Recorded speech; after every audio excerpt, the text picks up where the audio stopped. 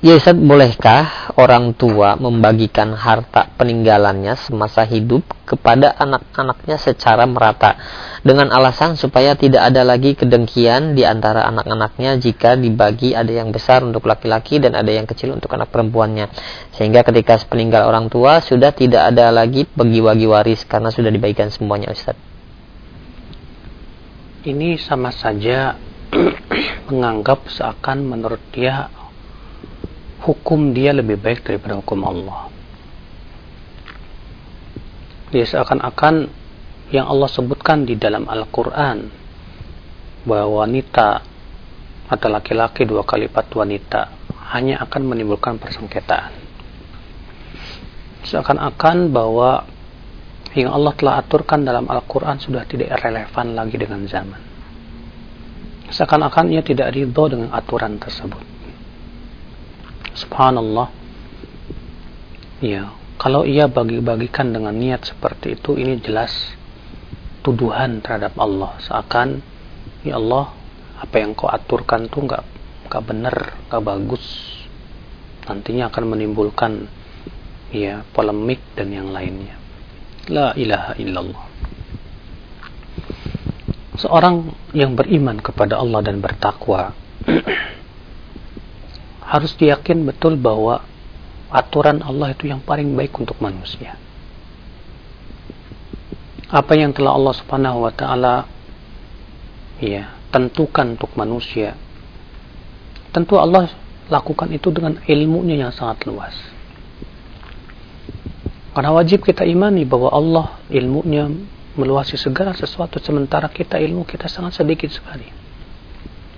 Allah berfirman, "Wa ma utitum minal ilmi illa qalila." Tidaklah kalian diberikan ilmu kecuali sedikit saja. Maka wajib kita sami'na wa ata'na, mendengar dan taat. Ya, dengan semua ketentuan dan peraturan Allah Subhanahu wa taala, dan kita wajib yakin bahwa itu ya peraturan yang paling baik untuk kehidupan manusia. Ya. Allah mengatakan, "Wa man ahsanu minallahi hukman liqaumin yuqinun." Maka adakah hukum yang paling baik dari hukum Allah bagi orang yang yakin? Tidak ada. Kalau kita yakin bahwa Allah Maha Kuasa, ilmu Allah mencakup segala sesuatu, kita yakin pasti ya hukum Allah itu yang terbaik. Karena Dia pencipta manusia.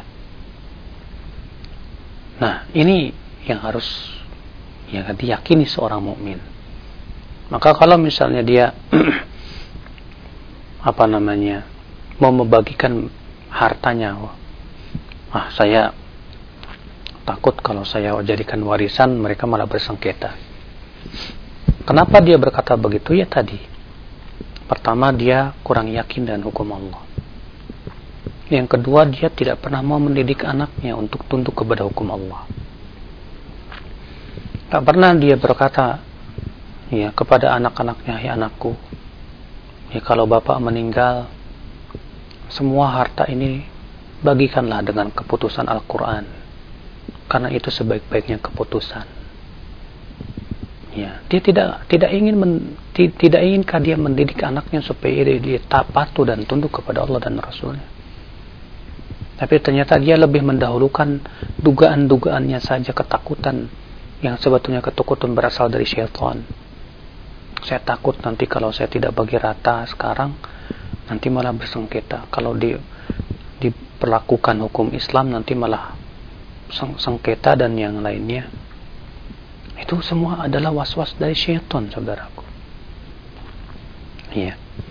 Allahumma kecuali kalau memang dia berada di suatu tempat yang jauh dari orang berilmu, tidak ada yang bisa membagikan secara ilmu waris Islam.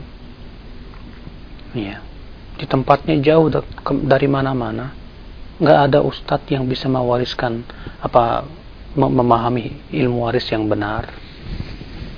Maka karena dikhawatirkan malah orang nantinya malah membaginya tidak sesuai dengan syariat, lebih baik saya bagi-bagikan sekarang ketika saya masih hidup dengan berbentuk hibah saja.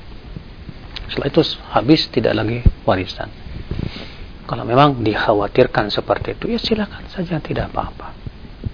Tapi kalau ya dia sengaja bagi-bagikan karena dia suuzon kepada hukum Allah, menganggap bahwa hukum Allah itu kurang tepat, maka ini jelas kekufuran, saudaraku. Dosa yang besar di mata Allah Subhanahu wa taala. Wallahu a'lam.